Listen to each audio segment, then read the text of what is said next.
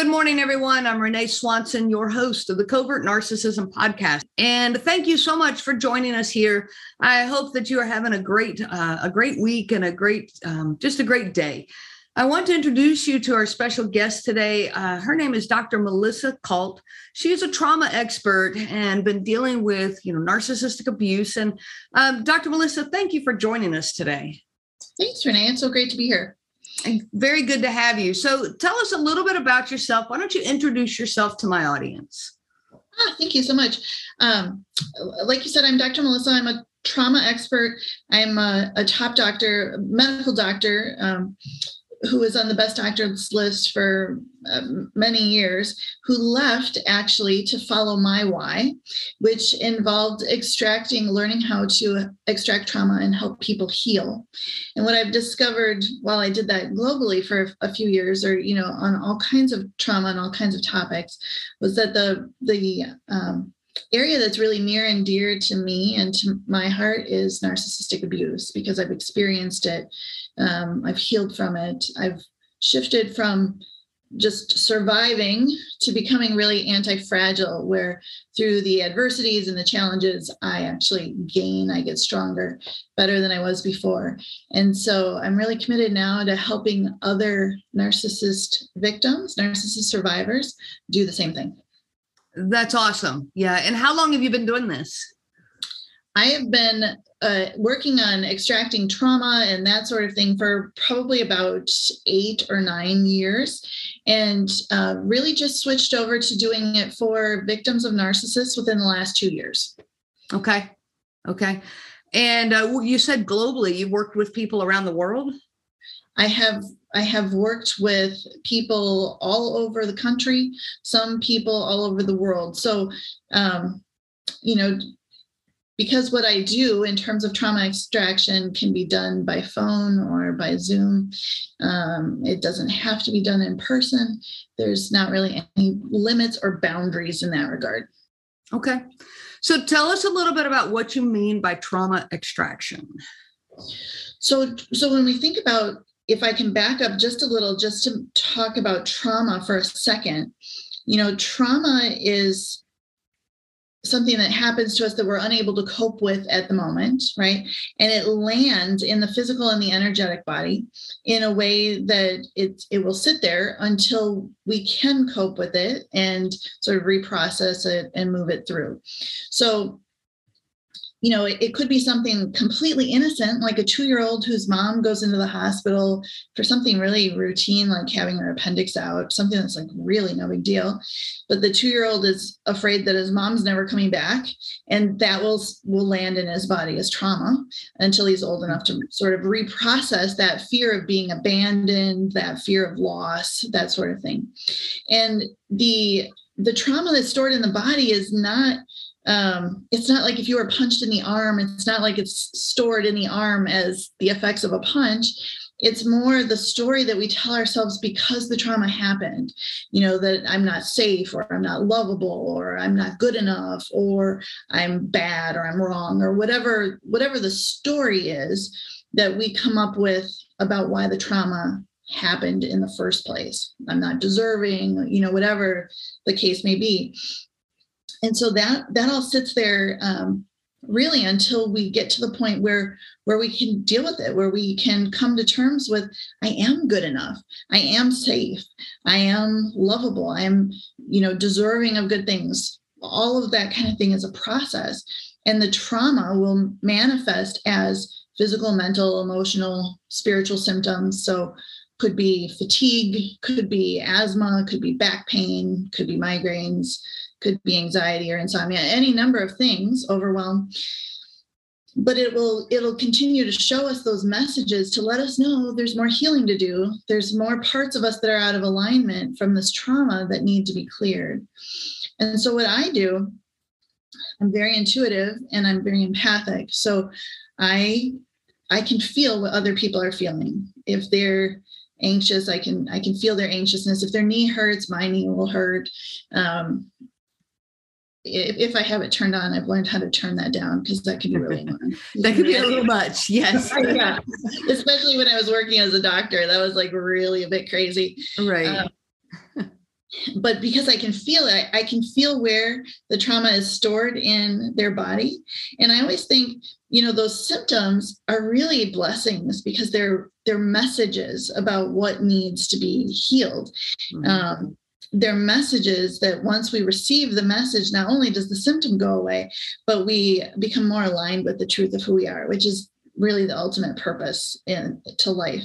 And so I can feel it for someone else. I can feel that they have this huge fear of not being good enough in their third chakra, their solar plexus area, and that's preventing them from taking this next step in their business, or it's preventing them from, applying for this promotion that they want and deserve or whatever. And I can, with their permission, because everyone has free will. Some people want to stay in a victim state and hold on to their trauma. Mm-hmm. But with their permission, I can energetically just go pull it out. And so when that happens, things shift. It goes from understanding, the cognitive understanding that I'm good enough, say, to embodying it, to just like knowing it. Yeah, I'm good enough just the way I am. Like I have nothing to prove to someone else. And when that happens, the physical, mental, emotional, spiritual symptoms go away. So I have people who, had hip pain for 22 years and we do this work and it's gone. Or someone who's had lifetime asthma, we do this work and it's gone. Because those symptoms were really just messages telling the person, this is here for you to come address and take care of. Okay. That's amazing. That's amazing. And you talk about, like, it's funny you mentioned then that the feelings of not being good enough, the feelings of worthlessness, that lines up with narcissistic abuse, just like hand in hand with narcissistic abuse and the messages that we are told over and over by this person, in our lives. Can you talk about that a little bit, about how that has brought you then to come to be focused on victims of narcissistic abuse? Oh, absolutely. And, I grew up with narcissistic abuse. I didn't obviously know that as a child. And I became the typical overachiever, the perfectionist overachiever. I high school valedictorian, graduated from college when I was 20, med school, obviously, like the whole shebang. And then, got into another narcissistic relationship and things kind of went from there. So I went from being this woman who felt like I was born on fire and wanted to change the world, to someone who, by the time I hit early 40s, 5 kids later, the whole thing, I was so confused about what was even going on in life, about who I was. I felt like I had lost all sense of who I was. I was exhausted all the time. Anything fun with the kids, outings, whatever, it all seemed like work because I was just so drained, so exhausted.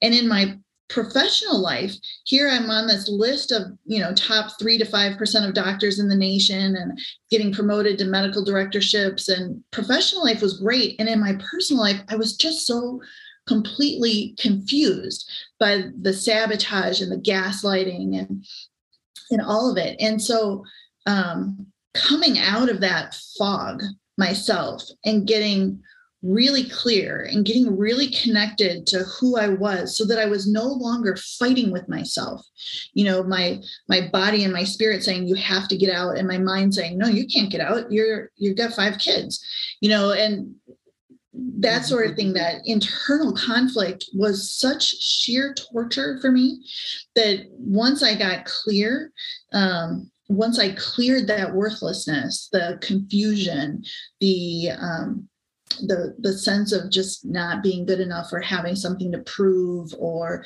the need to defend myself, or ridiculous accusations, all of that, it was so empowering and it was so extraordinary that I just have to bring that to other people. Yeah, no, I hear you. That fog that you talk about, so many victims are living in that fog, and it's a state of just complete exhaustion. Like what you're saying, you've worked so hard to try to make life a success, and yet you feel like you've totally lost touch with who you are. So when you do this work that you're talking about, the trauma extraction, do you find that people find a sense of themselves again? Yes. So what I found was there were actually 5 steps that I went through to go from, surviving to this, what I call being anti-fragile. And the first, and they overlap, but they do also go in order. The first is awareness and education. So things like you and I both do in terms of what we're posting or putting out as free content, whether it's on YouTube or in writing or wherever, podcast. So people become even aware, because so many people, when they're in it, they don't even know this is what's going on. They're not familiar with what projection looks like, or triangulation, or gaslighting. They don't know that that's what's happening. The second one is getting out, because you really can't get clear while you're in. It's just not, in my experience, it's not possible. So that frequently requires help of an attorney or a therapist. The third one is really getting the mindset cleared. And so the therapists are really helpful with that. Fourth is extracting the trauma. Most people stop at step 3. And what they find is then they either never hit that point of they maybe learn how to set good boundaries and how to not get into relationships with narcissists in the future. Although some of them do repeat that pattern of, it's definitely a cycle. Yes. Yeah. Getting in with the next narcissist. But even if they've learned not to do that, they haven't eliminated their internal sense of shame that they developed from being with a narcissist, that like internal dreaded feeling of just not being good enough and having something wrong with you. And that holds them back in career and other relationships, in their life with their children and their health, everything that they're doing. So extracting the trauma is what allows you to actually move forward. And then the 5th step is connecting to the truth of who you are. So the way I see it, there's this awesome quote. I'm sure it's made up, but it was about someone asking Michelangelo about creating the statue of David. And he said, it was really easy. I just chipped away the stone that wasn't David. Yeah, I've heard that before. Yes. I love that imagery, because that's what I'm doing. When I'm extracting trauma, I'm just chipping away that stone, and we're going to reveal the real you that's underneath, that's been there all along, that's been completely shoved, down in the back corner, because all these beliefs about not being good enough, or, being worthless, or being unlovable, or all of that stuff is piled on top. And so the connecting to the truth of who you really are, which is this awesome, amazing, divine being, regardless of belief system, just the incredibleness of who you are. Once we extract the trauma and we can get to that, anything becomes possible. Yeah. So I do steps 4 and 5, and then I do step 1, the awareness and education. But I love it, because that's where you really see people go from, victim to survivor gets you to like step 3. And then when you really go from there to, just lit up and on fire and living your life and infinite possibility, it's incredible. Yeah. So in my group that I work with, in my Facebook group, we've got over 51,000 people in my group. And one of the things I see is people who leave a narcissistic relationship, if they dive right into another relationship within, let's say, even within like 6 months, they think, I gave it some time. I definitely spent time on some healing. And they get into another relationship, the likelihood of that next relationship being another narcissistic relationship seems incredibly high. Like that's what I see. And they cycle over and over, and they go, man, I thought I had it. Now I've ended up with a covert narcissist, whereas maybe at the beginning they were with a narcissist that was more overt and more, visible to the world. And all they ended up doing now was ending up with somebody who was more subtle in their abuse, in that regard. So would you encourage people to take more time? And what would you think is like a reasonable timeline if you had to lay one out of taking that time between those relationships? I think that's hugely important. And I myself, I'm remarried now, but I think I took over 5 years. I don't know that necessarily everyone needs to take that long, but what has to happen is you have to complete the trauma extraction and the connecting to yourself. Because if you're not yourself, if you're presenting yourself and if you're seeing the world through this lens of I'm not good enough, this person's out to manipulate me, I'm not sure I can trust what this person has to say, I'm not sure if I can trust what I'm thinking, like the whole mental chatter that goes on in the mind of a victim or former victim, it's not possible to connect with someone else in a real, genuine way, in the way that you'd want to have a relationship. And I know for myself, I waited a long time to start dating because I was single parenting all my kids and whatever. But I noticed now, looking back, in the beginning, people I was attracted to, I didn't date because, like I said, I wasn't dating, but people I was attracted to were also narcissists, because there was something that was very familiar about their pattern, or very familiar about the way that they love bomb, or that I couldn't have recognized 6 months out. I couldn't have recognized it a year out. It took much longer. And my goal, or my intention, when I was going through this process, was I knew I wanted to be in a loving relationship again someday. But I didn't want to be in a relationship just to be in a relationship, to avoid being lonely. Yeah. I decided part of my healing was, if I was lonely, to look at that feeling of loneliness, to really sit with that feeling of loneliness, and to become the relationship, to have the relationship with myself that I wanted to have with someone else. Mm-hmm. Where, I didn't need someone else to make me not lonely because I made myself not lonely, or I didn't need someone else to make me feel validated because I validated myself. And once that happened, then I was ready for, the forever relationship. And I found my husband actually on my fourth date. He was the fourth person I went out with, and it was like all history, or the rest is history, however that goes. Yeah. But it takes time. And when people are hurting and they're suffering, and it's almost like an addiction, wanting a quick fix, like, oh, I need another relationship, then I won't feel so lonely, or then I won't feel bad about myself, or then I can distract myself from this horrible feeling of shame, or this fear that I was the narcissist, or this feeling of worthlessness, or whatever. I can just distract it because I'll have someone to watch Netflix with on Friday night. Right. And it just doesn't work. It doesn't. No, it doesn't. And so, yeah, I mean, I'm 3 years out this coming January, and been doing a whole lot of healing work in those 3 years. And I hear exactly what you're saying. And I knew with the day I left the marriage that this was going to take time, and that I needed to spend that time, because I needed to find me. I needed to find me again. And I've been very happy with that journey. So if we're about out of time here, but if any of our members want to work with you, or to know more about you, where would they go to look, or what would be the recommendation you would have for somebody who wants to go further with this? Oh, thank you. And absolutely. There's, I'm on pretty much all platforms as Melissa Kalt MD. So they can find me on Facebook, Instagram, YouTube, Medium, Quora, anywhere in that regard. My website is melissakaltmd.com. And anyone who wants to get on my newsletter list and get a free guide that I created, it's like a mini workshop that you do on your own at home, taking, seeing where you're at on that scale from surviving to anti-fragile.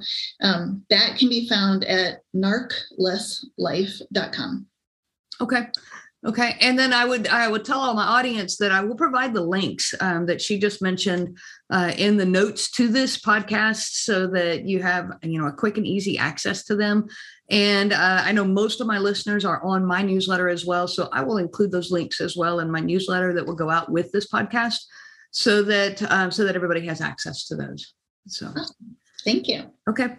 Well, anything else that you want to add before we close out of here to my audience? Oh, just that I think that it's so common to feel like you're the only one, like people don't understand. And I just want anyone who's listening to know, I see you, I hear you, I've been there, I get it, and it absolutely can get better. Yeah. And that is very, very, very true. So many people feel isolated and alone when they've been dealing with narcissistic abuse. And you're not alone. Those of you who are out there listening, you're here for a reason. You are not alone, and there is help to be found, and there is life after narcissism. I've said that many, many, many times, and I live that life. I know that it's true. There is life after narcissism. So, Dr. Melissa, thank you so much for joining us today, and I look forward to hearing more about your work. Thank you, Renee. This was awesome. All right. Thank you. Bye-bye. Bye-bye. I never dreamed how much I would actually enjoy podcasting. When it was first suggested to me, I'll be honest, I was a bit intimidated by the thought. But when I found Anchor, I quickly realized how easy this was going to be. Anchor provides me with the tools to record and edit right within their program. I don't need additional software. I didn't even need to know how to distribute the podcast because they do it all for me. I would not be where I am today as a podcaster without Anchor. It's all you need and completely free. If you are looking to get started, download the Anchor app today or go to anchor.fm to get started.